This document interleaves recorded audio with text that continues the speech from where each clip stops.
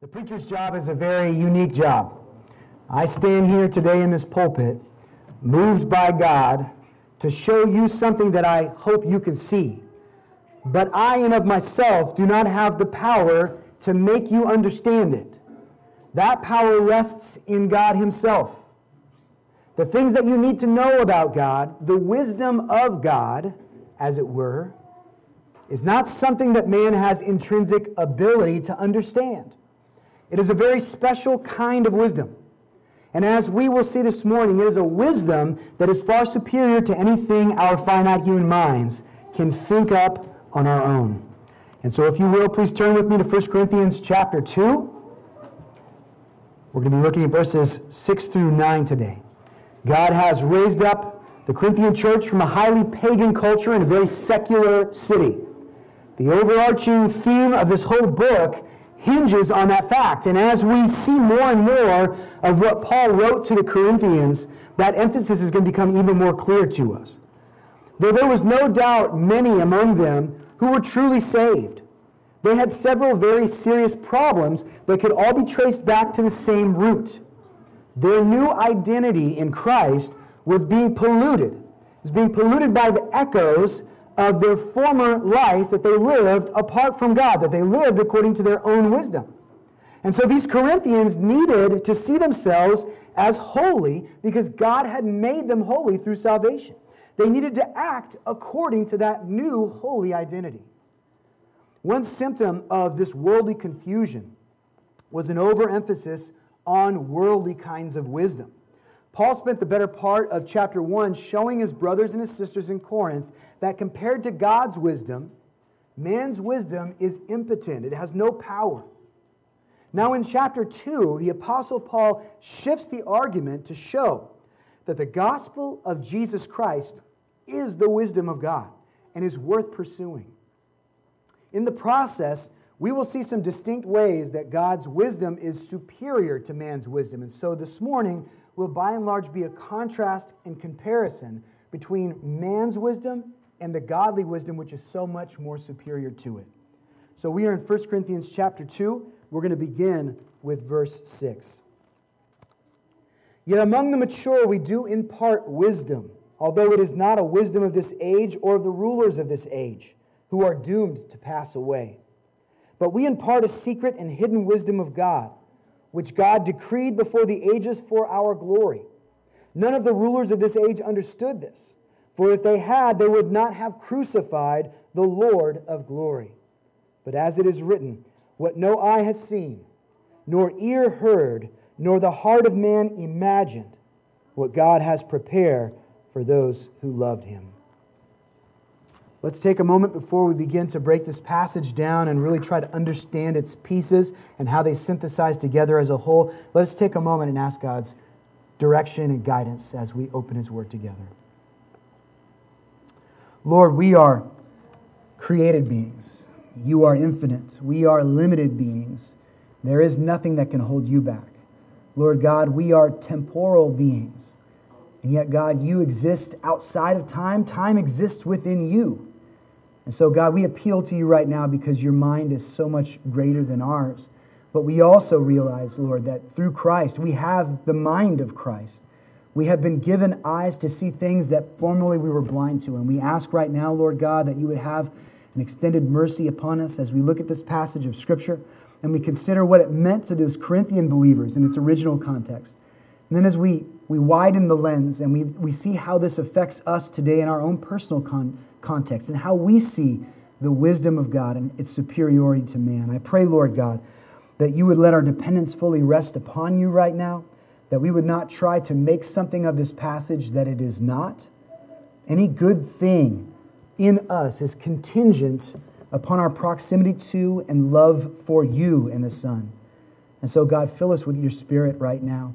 Help us to have joy in being guided and directed towards something that would seem unnatural to us in many ways. Lord, our wisdom often opposes your wisdom, and so we need to learn to bring it into subjection, that we might allow you to lead us, that we might submit and enjoy to the things you have prepared for us. So bless us, Lord God, and grow us according to your will and for your glory. In Jesus' name, amen. few verses earlier, Paul addressed the content of God's superior wisdom. He said in 1 Corinthians chapter 1, verse 30, "And because of him you are in Christ Jesus, who became to us wisdom from God, righteousness and sanctification and redemption." So we see there that the wisdom of God is personified in Christ himself and in his holy work. Jesus and his redeeming work are the content of godly wisdom. So here in chapter 2, Paul's going to expand this discussion in two more directions. He's going to highlight the nature and the source of God's wisdom. So this godly wisdom that we should pursue has many unique characteristics, distinguishing it from the wisdom that man can attain on his own. Today's text will highlight 5 unique characteristics of godly wisdom. We see the first characteristic laid out very plainly in verse 6. Godly wisdom, unlike man's wisdom, is not temporary. It is not temporary. Unlike this age and its rulers, godly wisdom has always been, and it will never be replaced by some greater wisdom. Paul shows this to the Corinthians by way of contrast. He tells them, it is not a wisdom of this age. Notice that word age. It shows up 4 different times in the passage we're studying today. It's not of this age or of the rulers of this age who are doomed to pass away. So this worldly wisdom that man can try to attain to apart from God, there is some value to it, there is some usefulness to it, but it is a wisdom that passes away. It is incredibly inferior to the wisdom of God, which lasts forever. Solomon searched for fulfillment apart from God. We learned that in the book of Ecclesiastes. We talked at length about how the wisdom of man, when man seeks wisdom apart from the wisdom of God, it is like a vapor. And that word vapor is often translated vanity, but it also points to transition. It means it is something that is constantly changing and shifting. It is not stable and secure and eternal. Life on earth is like vapor. Man's wisdom, the things that we can come to by way of our own intellect and deduction, is like that vapor as well. It seems to have substance one moment, and then the next moment with new facts and new circumstances, everything seems to shift and change. How many things does man think he knows right now that in a matter of years we will realize we are seeing completely wrong? As much as the man apart from God likes to glory in science and in the surety of science, as much as man likes to assure himself that by the proper methods and approaches we've been able to really nail down what is true and what isn't, history tells us a different story. For over 2,000 years, one of the most basic and widely embraced methods of healing sickness among men was a technique called bloodletting. Have you ever read about this? Bloodletting is the practice of draining certain amounts of a person's blood out of their body. And it was done as a means of relieving them of what they believed to be toxins in the blood and bringing the human physiology back into some kind of proper balance. The Greek physician Hippocrates, you remember this guy. He is the guy upon which the Hippocratic Oath is based, who people who are going to practice medicine today still take that oath. Hippocrates wrote extensively about the practice and purpose of bloodletting. It was accomplished by either lancing the skin, making detailed cuts and letting the blood drain out, or by applying blood-sucking leeches to the skin in strategic areas of the body. If you think your kid doesn't like to go get shots, imagine trying to convince them, we got to go to the hospital so we can throw some blood-sucking leeches on you and make this better, right? Not going to happen. This was prescribed to solve such problems as the flu, infections, even mental illness was thought to be curable through this bloodletting. It was considered cutting-edge therapy for the better part of 2 millennia. Think about that, 2,000 years. It was not until the 1800s, when man began to make significant strides in medical science, that humans realized bloodletting was doing them no good at all. In fact, there's no way of telling how many countless people died unnecessarily from overzealous physicians who thought that bloodletting was going to purge them of toxins. Did you know that George Washington very likely died of excessive bloodletting when he was experiencing the symptoms of a high fever? Like so many other examples of worldly wisdom, bloodletting has since been replaced by other practical scientific theories and practices, no doubt some of which will also prove to be unfounded and inaccurate. This is the way of man's wisdom. I'm not trying to knock man's wisdom for this. This is just the way that man's wisdom is. It is the reality of how man thinks. The sophists, those who sought wisdom in Paul's day, no doubt felt that their declarations of wisdom were cutting edge, that their philosophical advancements were the pinnacle of human thought. To that point, no one had discerned or deduced more complex explanations of why man existed or where man came from. But within a few decades, so much of that sure Roman thought was already being disproven and displaced with new attempts at knowing, with different forms of sophism. But in contrast, friends, godly wisdom, wisdom that comes from above, is from an omniscient being, a God who is not limited, such as human beings are limited. 1 John 3:20 says, "For whenever our heart condemns us, God is greater than our heart, and He knows everything." This is only one of many scriptures that point to this amazing characteristic of the God we have come to worship today. He is omniscient. There is nothing that escapes His knowledge. It is one of the fundamentally unique things about God, and it is only true of Him. God's all-knowing nature makes Him powerfully different than us in a number of important ways. God is not opinionated. Whatever He thinks is codified fact. It is not speculation, because God already knows all details of everything that occurs. He has never had an opinion, because opinions, by definition, acknowledge the possibility of misunderstanding. Theories, God can't have theories. He always knows. He knows exactly what is and what is not.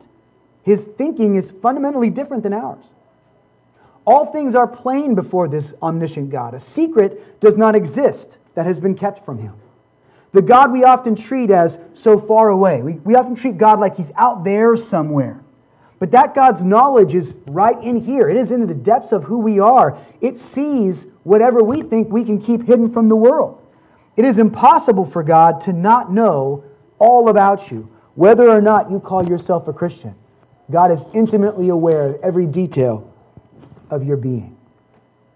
To grasp His omniscience, we must go beyond the normal categories that the human mind thinks in. We've got to try to think with different technique, with different basis and perspective. Man's wisdom is a product of what he has experienced with his senses. All of our thinking is tooled to handle the income of data, which is then compared to previous data that we have ingested and then either confirmed or denied depending on our experiences and the evidence that's been presented to us. Based on all of that personal case law, we then make decisions and we act. That is how the human mind naturally works. But it is not so with God. He doesn't have to analyze all that we do, for He knows all things, and He knows exactly how it all fits into the great plan that He is unfolding before our eyes. This is why that which is practical appeals to man so much. We often get swept away with things that seem to work right now. They seem to be useful in the moment.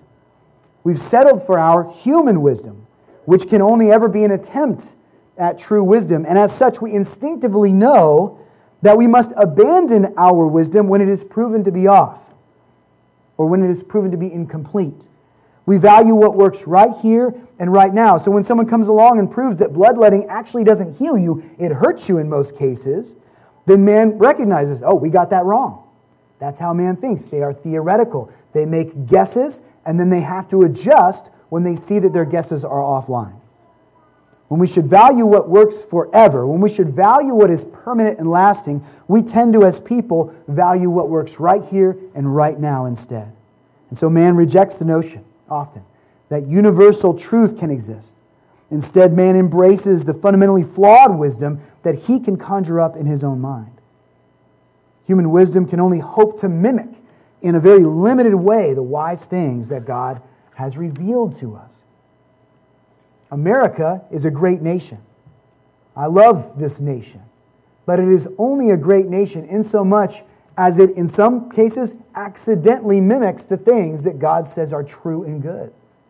The more we depart from the wisdom of God, the less we take into account the true things that He has revealed to man, the less glorious the nation becomes. God doesn't just know all there is to know about the moment either. He knows all that there has ever been to know and all that will ever be known. He already knows it right here and right now. Has worldly wisdom ever produced an explanation based on perfect knowledge of any subject matter? No, it has not. The wisdom that man can attain to on its own will ever be limited by the fact that man can only see a very limited portion of what's going on in the universe at a given time. And so it might be tempting to think of worldly wisdom as a kind of wisdom that gets progressively better. That over time, all those theories that don't actually work get jettisoned, and then better theories are gained. And so man's wisdom is getting progressively better and better and better. But it would actually be wrong to think of man's wisdom that way. When we look at the track record of man and of man's knowledge and knowing, we see, in fact, the opposite. That because our wisdom is always tainted by the sin nature that exists within us, that we use whatever new things we discover to find new ways to sin against God and to dishonor His name. With the wisdom of man that is ever progressing, we have created bigger and better bombs that can blow up entire nations now. We have weaponized disease. Sure, we found some cures for disease, but we have also done heinous things in the name of science that have wrecked whole populations of people. For the sake of unity, even right now, and equality, for the sake of equality, man is crafting a cancel culture that is radically judgmental and that is dividing people more than they've been divided in 50 years. So man's ever-improving wisdom is a fallacy. Man is limited and will always be limited. In so much as we turn away from the true and eternal things of God, our wisdom will be flawed. The greatest achievements of the mortal human mind have not come close to solving the real problems that we face in life. We need something greater. We need godly wisdom. Godly wisdom is not a wisdom that comes from this age. It also never comes from the rulers of this age. Now, when we read that, the title rulers often makes us think about kings, makes us think about governors. But that is not very likely what Paul is pointing out here, and the context of the 1 Corinthians letter will make that clear. Repeatedly in New Testament writings, the title rulers of this age was used to describe the most learned Jews who were well acquainted with the law.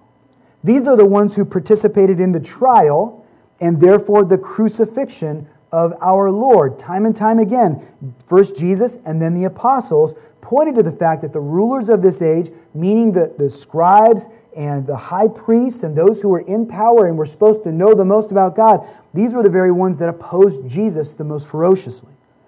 They were the leading minds among those familiar with Old Testament Scripture.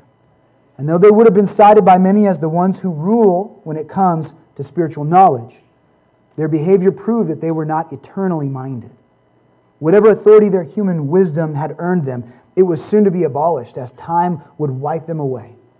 Not so the Lord, who reigns today. His wisdom is lacking, and His authority will never end. To align ourselves with the rulers of this age in their fleeting wisdom is bad eschatology. For we know that the rulers of this age are going to expire.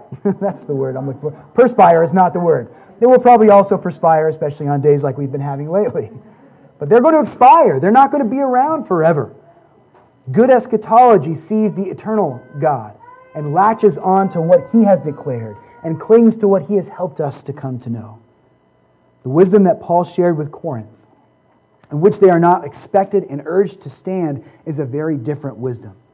Godly wisdom, in contrast to the wisdom of this age, is eternal. It will endure forever. Consider 1 Peter 1, verses 23 through 25. Peter says, "You have been born again, not of perishable seed, but of imperishable, through the living and abiding Word of God. For all flesh is like grass, and all its glory like the flower of grass. The grass withers, and the flower falls. But the word of the Lord," what does it do? It remains forever. And this word is the good news that was preached to you. Peter was sharing that to the churches in Asia Minor. Paul is sharing the same thing to the church in Corinth, that they must find themselves in love with the eternal Word of God instead of being enamored and swept away with this popular, flawed wisdom of man. Now, if you're familiar with Scripture, you know that there is a judgment to come. That God is a God of love, but He is also simultaneously a God of truth, and those two things are not contradictory to one another. And this God of truth and love must punish wickedness. It was foreshadowed in the flood when the world was destroyed and enlarged by water. It will be fulfilled in completion at the return of Jesus Christ when fire is brought to bring destruction to the heavens and the earth. Very few things will survive that judgment. The heavens and the earth themselves will be purified, and what will last? Two things we know for sure. The souls of men will endure, either in the new heavens and the new earth through the grace of Jesus Christ, or forever in condemnation through the damnation of hell. The souls of man will last forever. Think of how much time we spend on temporary stuff that matters so very little when all around us are the enduring souls of men and women who will spend an eternity either with the Lord or away from Him. Men and women who need to hear the gospel, and yet we put our focus on stuff that matters zero in the grand scheme of eternity. So the souls of men will endure the judgment. There's one other thing we can say with great certainty will endure the judgment, and that is the Word of God. The Word of God will last beyond this age because the truths that it expresses to us are not just practical and for now, they are practical for eternity. God is everlasting, and His law does not change because He does not change. So that's the first unique characteristic of godly wisdom as opposed to man's wisdom. Godly wisdom is not temporary, but there's more to see. The kind of wisdom that we would classify as godly wisdom is also described here as secret. It is hidden in Christ. We see that in verse 7. Though the product of God's wise rule is all around us, we can see His creative power. We can look to the red sun this morning as I was here to prepare the sanctuary with Paul. I looked out over the sunrise and I saw this just blood red sun, and it just looks almost like we're on Tatooine or something. It was amazing looking. The things that God has made proclaim His creative power. But proper godly wisdom is not just objective data lying around for anyone to find. That which is truly wise is rooted in God Himself. And a person who is estranged from God due to their sin does not have the capacity to know this kind of wisdom.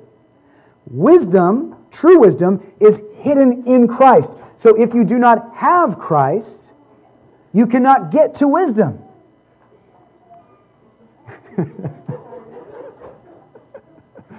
Hi, Ben. You good? All right. John 18:20. Jesus answered to him, I have spoken openly to the world. I have always taught in synagogues and in the temple, where all the Jews come together. I have said nothing in secret. And He wasn't lying. Jesus preached the gospel broadly and widely. And yet it remained, though it was wide open to the people, it remained hidden to their blackened hearts. How is that even possible? Because they were not in Christ. Those who did not have a true faith in the Lord God, those who were not eternally minded and submitted to the reign of Yahweh and to His redemptive plan, could not see it, though it was plainly in front of them. According to Proverbs 1:7, the fear of the Lord is the beginning of understanding. That's the beginning, the genesis of it. We cannot have good wisdom until there is a proper fear and respect for the Lord God. That fear and respect, of course, was dashed in the garden. When Adam and Eve partook of the one fruit they were told not to eat of, they decided to break God's law, and in doing so, they were from that point forward going to figure out for themselves what was right and what was wrong. And from that point forward, worldly wisdom was born, and it is a shell of what true wisdom is. But you can't just go to a bookshelf and find godly wisdom. You need to be with God to know His wisdom. Now, I want to caution us here that this idea of secret hidden wisdom sometimes makes Christians think wrongly about the church. This passage is not dividing believers into two classes of Christian. This is very critical for us to grab. The spiritual Christian and the immature Christian is not the division that he is making here. Paul's not saying that godly wisdom is hidden from some believers, but is revealed or discovered by the more intelligent or the more educated or the better loved by God Christians. That's not what he's saying right now. That kind of two-class view of Christianity would be extremely harmful to the church. And it has been harmful in past situations in God's church. Paul was already battling this a little bit, wasn't he? He was battling against these artificial divisions that human wisdom had brought into Corinth. There were people who were saying, oh, well, I like Apollos the best, so I'm going to follow after Apollos. And others are saying, no, Paul's teaching is the most reliable, so we're followers of Paul. And then others are saying, oh, I only listen to Christ. I don't listen to any other apostle. I just listen to the words of Christ. They were doing what the world was doing. They were dividing themselves. So Paul in no way right now is trying to create another division within the church by saying that there are some spiritual Christians and then there's these other Christians that just don't get it. These other Christians that they don't have the right spiritual gifts of wisdom and discernment. That's not what he's doing right now. If we let ourselves hold to this two-class definition of Christianity, it leads to other dangerous misconceptions within the church. Have you ever spoken to somebody and heard the term carnal Christian before? Oh yeah, we've got that brother or sister over there. You know, they love the Lord, but they're carnal Christians. That means that they trusted Jesus at one point in their life. They put their faith in Him, supposedly. They went forward, professed their faith. They maybe even were baptized. But then you look at their life and there is no evidence that God is truly in charge of that life. People have sometimes made a category of Christians and called them carnal Christians. Now, the term carnal is going to be used in just a few short verses here when we get to 1 Corinthians 3:3. Paul's going to warn the Corinthians that they are behaving in a carnal way. He uses the word sarkikoi, which is an adjective in the Greek to describe their behavior. But he doesn't call them categorically carnal Christians. And that's important. Recently in evangelical Christianity, it's been very popular to classify a person who claims to be a Christian, but whose behavior gives every indication that Jesus is not the Lord of their life as a carnal Christian. They would say they claim Christ, but they spend little to no time involved in church. They claim Christ, but they live in open, unrepentant sin. They claim Christ, but they live their lives as though they are their own Lord and King. Christ has no practical authority over them. Why would people believe that this is possible for a Christian? How can a person be a Christian and be in open, ongoing rebellion to the Lord God? There are a couple of things that motivate this kind of mindset. The first thing that people think of is because everybody knows a person who says, yes, I'm a believer, and yet does not walk with Christ at all. And our hearts that love that individual don't want to accept the idea that perhaps their profession is not a real profession. We want to believe deep in our hearts, they're still under grace, they're still okay, they're going to get it together, God's going to turn that ship around. And so we've created, I think, this category of carnal Christians to ease our own suffering because we're hurt so badly from the idea that they might not end up in heaven with us, with God. But in easing our own hearts, what does that categorization do? It contributes to their hopelessness.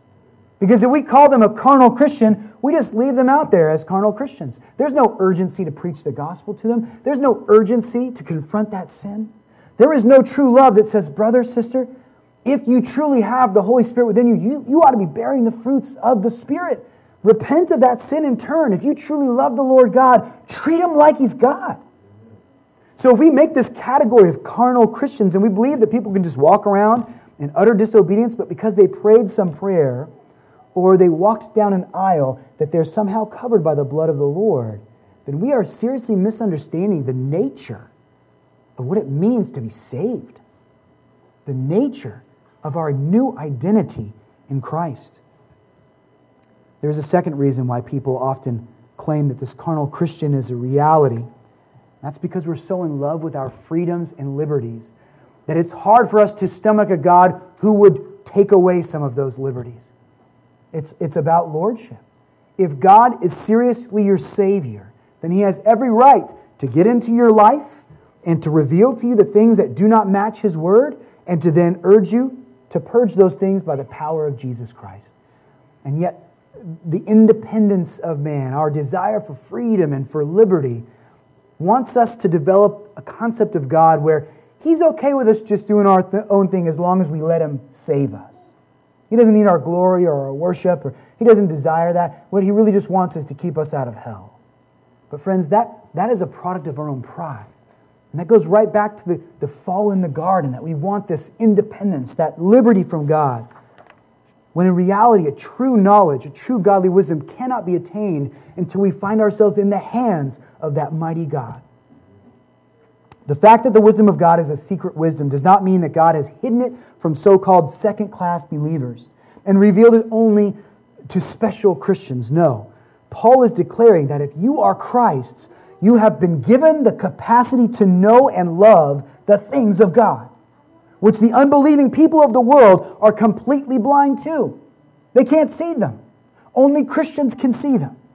If you have repented of your sin and placed your trust in Jesus Christ, believing that it is only through His death and resurrection that you have been saved from the wrath that your sin deserves, then the capacity to know godly wisdom, regardless of your age, regardless of your level of intelligence, regardless of your education, the capacity to know godly wisdom has been given to you. You have it. You are no longer a carnal Christian. You've been made righteous with the righteousness of Jesus Christ. We must concede that not every true Christian properly embraces this gift all of the time, right?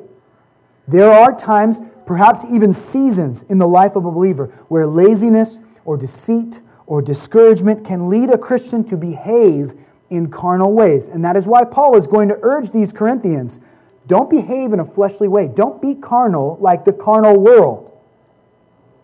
But is it possible? Ask yourself this question, church. Is it possible to be a part of a whole category of true believers who have been redeemed but live for years, perhaps even for the rest of their lives, negligent of the things of God and friendly to the sins of the flesh? It is not possible. Does every believer have the Holy Spirit? The Scripture makes it plain. Every believer has the Holy Spirit. What does the Holy Spirit do? We'll turn to Scripture and let the Scripture tell us what the Holy Spirit does. In 1 Peter 1, verses 1 through 2, Peter introduces this letter to his friends in Asia Minor. He says, Peter, an apostle of Jesus Christ, to those who are elect exiles of the dispersion in Pontus, Galatia, Cappadocia, Asia, and Bithynia, according to the foreknowledge of God the Father, in the sanctification of the Spirit. Did you see that? In the sanctification of the Spirit. This is not all that the Spirit does, but one of the Spirit's mightiest works is that He works sanctification in the life of the believer. Why? For obedience to Jesus Christ and for the sprinkling with His blood. May grace and peace be multiplied to you. We see it also in 2 Corinthians letter, chapter 4, verse 18. And we all, with unveiled face, beholding the glory of the Lord, are being transformed into the same image, meaning that we are looking less and less like the people of the world, and we are looking more and more like the image of Christ our Savior, from one degree of glory to another, for this comes from the Lord, who is the Spirit. This comes from the Lord, who is the Spirit.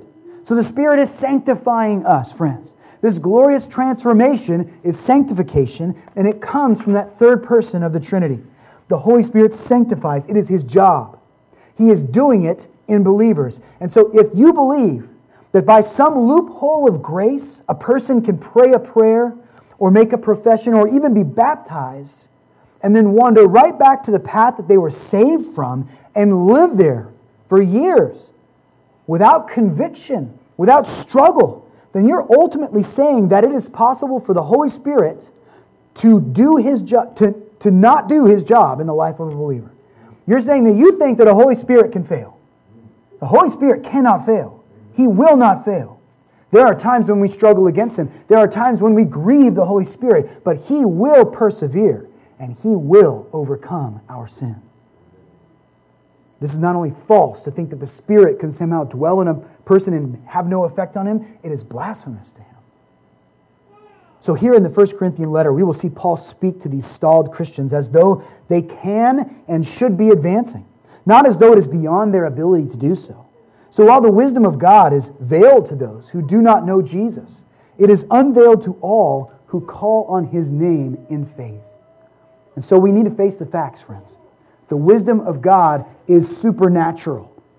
It is beyond what man's highest mind can grasp on its own.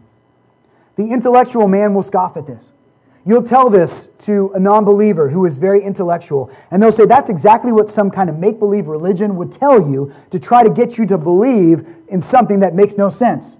That's just religion's way of sidestepping reality. But that comes from a person who has placed human logic and reason on the highest pedestal of their life. Friend, it is possible for logic and reason to be an idol to you, to be in the place of God, to be the thing that you worship in such a way that, oh yes, I will come up after God, I will follow after him as long as he comes up after wisdom and reason, as long as he fits all my man-made categories of what is best and what is right and what is good. And we are severely limiting what we know if the ceiling of what we can know is what man's mind can devise. We want to know God. Friends, we want to know God. And to know God, we've got to get beyond what we can figure out with our tiny little minds. We're trying to grasp onto something that is so much grander and greater than we can even imagine. So if we're going to let logic and reason be the cap on which we will know things, then we'll never see the supernatural. The Lord God has got to take us beyond that. That doesn't mean we abandon logic and reason. That doesn't mean that we just believe whatever people tell us. But we understand that there is a special knowledge, a godly wisdom that lasts forever. And friends, it has been revealed to us. It has been given to us in God's Word. We're going to see that in just a few minutes here. God's wisdom is not spitefully hidden. It is properly described as hidden because man has hidden his face from God. Man has chosen sin. And by choosing sin, he has brought shame upon himself, and he cannot stand in the presence of God any longer. And so man has closed his eyes and turned his back on the wisdom that God preaches plainly to the world. We are blind to godly wisdom in so much as we are apart from God. And this godly wisdom is an unsearchable wisdom. Notice that it says in verse 7 also, but we impart a secret and hidden wisdom of God. We impart it. You didn't just discover it on your own. It was imparted to you. God used the apostles and the prophets to give to us holy words that would endure forever, words that we would not come to conclusions on our own. The Bible is clearly not a human-written book. It is not a piece of man-made literature. It doesn't fit in the schema, in the mindset of man, because it doesn't glorify man. It again and again and again reveals the weakness of man. It again and again and again points to the greater, superior wisdom and glory of God. We were dead in our trespasses and seeking no light when God reached through the darkness to take hold of us. Do you see the humbling nature of how this wisdom must be acquired? Someone has got to impart it to you. The Holy Spirit has got to awaken you before you can see it. And so wisdom in the pursuit of it is not a contest to see who has excelled and gotten the highest score on the biblical placement test. It is something that God gives graciously to his people in the measure that they need. So it is critically foolish to think, I don't need any teacher, just me and the Bible and the Holy Spirit, that's all I need. Really? Apostle Paul says here that God is imparting this wisdom to us. And he's doing it how? He's doing it through the structures that he has declared and ordained. Friends, we need to learn from each other. We need to be humble. We need to be taught. Every preacher needs to be preached to. The Word of God must speak to every one of us. We cannot do this by ourselves because that's not how God intends us to do it. He has called us together to a blessed unity in the truth. And he will impart grace to us through his church, particularly through the men that he calls to ministry and to preaching. There are three more characteristics of godly wisdom, and I'm running out of time, so I want to talk about them briefly. And some of these we're going to hit on in more depth later on in the letter to the Corinthians. We need to be aware of these things, and so we need to see that, thirdly, godly wisdom is decreed before time. It is not just discovered by the curiosity of man. Godly wisdom is decreed. You see the difference between manly wisdom and godly wisdom? Manly wisdom is what we have observed. It's what we have obtained. It is what we can figure out. But godly wisdom is simply decreed. We impart a secret hidden wisdom of God, which God decreed before the ages for our glory. So true wisdom is not just an observation of the way that things came to exist. True godly wisdom is the intricate, carefully woven details of God's holy, exposed will. It is decreed before the ages, meaning that it is timeless, and it is declarative.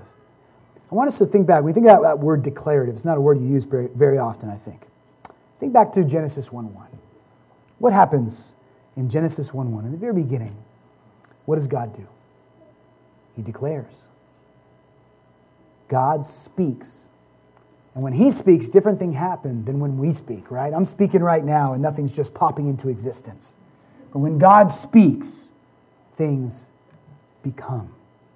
God breathes into existence. We call that ex nihilo creation. He breathes into existence through his declarations what is true. And that is a power that no man yields. Only God can do this. Man's wisdom is observational, it is theoretical, but godly wisdom is determinative. It is wisdom with legs. It is being.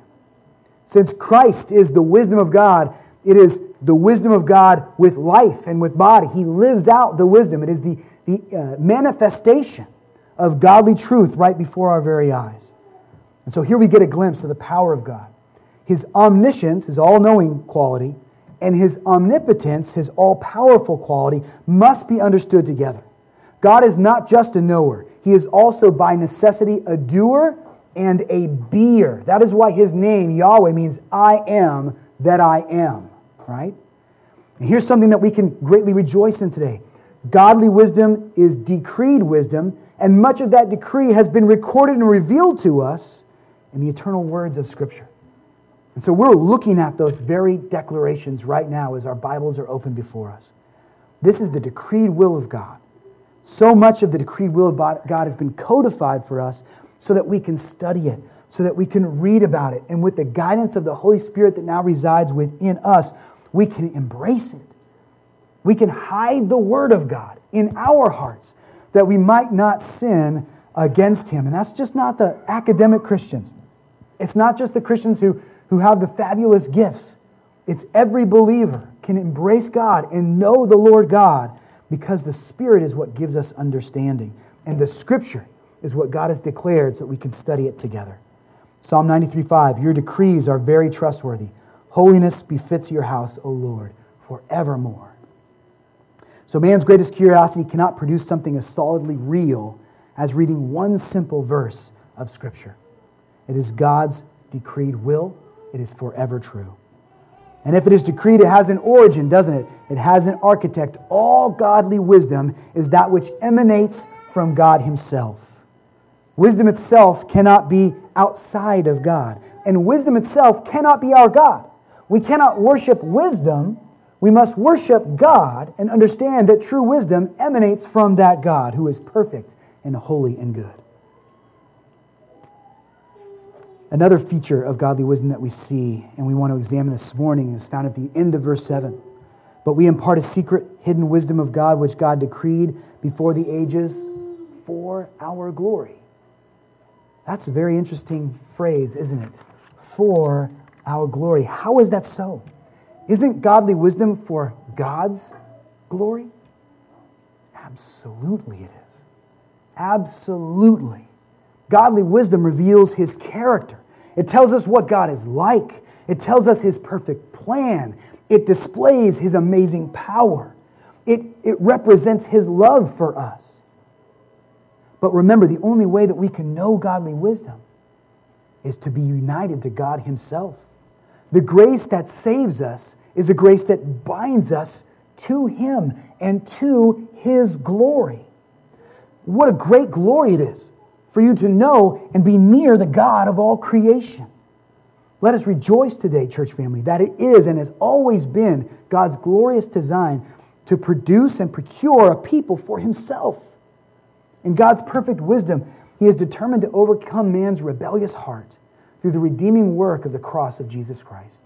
So that instead of wrath and punishment that we earn by embracing foolishness and flawed wisdom of man, by doing violence to the truth, we have earned punishment. But instead, by God's grace, according to his beautiful will, we have received instead mercy. Mercy to draw near to him and to know the true God and to be exposed to his perfect glory. And so if your sin has been washed away, there is glory all about you. The glory of God is showering down upon you. When before the glory of God meant your sure destruction and wrath, now the glory of God is your salvation and your preservation. It is for your glory, church. And one more observation as we draw near to the end. It is not so much a unique characteristic of godly wisdom as it is a consequence of it, but I'm still going to share it with you today. Number 5, godly wisdom is something that the rulers of this age have not understood, nor could they. The rulers of this age cannot grasp the wonder of this wisdom that we are here to celebrate this morning. Verse 8, none of the rulers of this age understood this, for if they had, they would not have crucified the Lord of glory. But as it is written, what no eye has seen, nor ear heard, nor the heart of man imagined, what God has prepared for those who love him. This is a quote from Isaiah 64. And in this, Paul draws our attention back to the event that makes our grasp of godly wisdom even possible, the cross of Jesus Christ.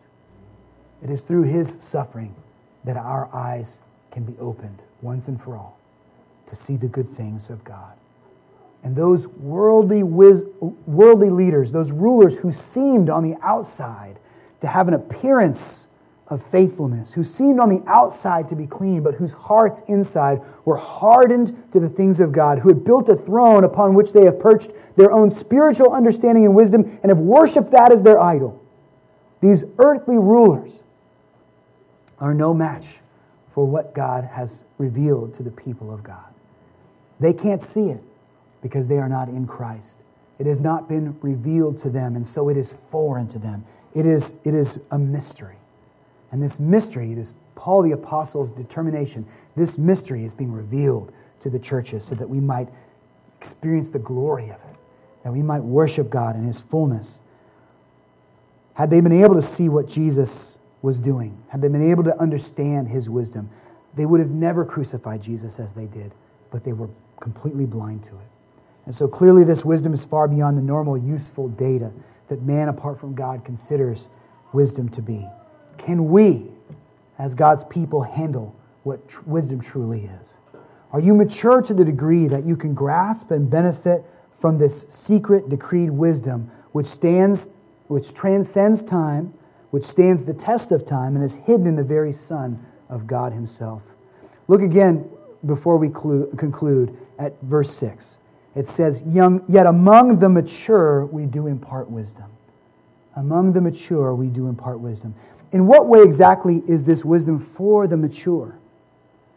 Those who would argue that there's a two-tier system in Christianity, that there are the mature Christians up here who know the secret hidden things, and then there are the other Christians that are saved, but they just don't quite get it. They're never really going to attain to the wisdom of God. They would argue that, well, the mature represents the top half of Christianity, that first-class Christian. But the word mature literally means perfect. It means complete. It means lacking nothing. If you don't take anything else away this morning, take this away. That if you are in Christ, you are mature.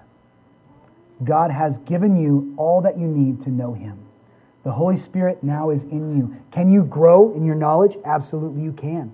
And you should. And you should strive after that because it's who you are now. It is part of your identity. But there is no two-class system in Christianity with those who know and those who just get by the skin of their teeth. The mature are those who are actually believers. Those who actually are complete in Christ. Every spiritual blessing, Christian, in the heavenly places has been given to you. You are complete in Christ. In Christ, you are more than conquerors. Nothing can oppose you or dispel you. You are complete in Christ. You have been granted a secure inheritance that you will surely be given because you are secured in Christ and guaranteed by his blood. You have the mind of Christ, which we will get into shortly in just a few weeks here. All of these are present tense blessings. So, church, we must stop living in the expired tense of being slaves to sin. We must stop living in the dead manner of thinking that held us captive until our Redeemer came from us and cast out our foolishness. What a rare gem this godly wisdom is. What a pearl of great price that we should seek after. And to see its value, our whole understanding of wisdom must be changed by the inner working of the Holy Spirit. So come back next week, church, because next week the Apostle Paul is going to help us to focus on the role of the Holy Spirit in our receiving and applying the godly wisdom that only he can give. I hope you're excited to hear more about that. Let's bow our heads and pray. I thank you, God, for this service that we were able to have today, and we pray for our brothers and sisters who were not able to join us. I pray that they will listen to the MP3 and get a sense for this difference between worldly wisdom and godly wisdom. I pray, Lord God, that you were able to move me out of the way and speak with the Holy Spirit in such a way that my brothers and sisters here can receive this and understand it, and that you might give us a clearer picture of who you are. We have the tools, Lord God. Let us not believe the lies of the deceiver who might get us to believe that because we are not intelligent like our brothers, we're not educated like our brothers, we're not fast of speech like our brothers, that we can't know these things. It's just not true. Lord God, we are complete in you. We don't need our mind to be good. We need the mind of Christ to be good. And you are happy to give us the mind of Christ. So change the way we think, Lord God. Bring us near to you. For true wisdom can only be found in your presence. Thank you for all these things in Jesus' name. Amen.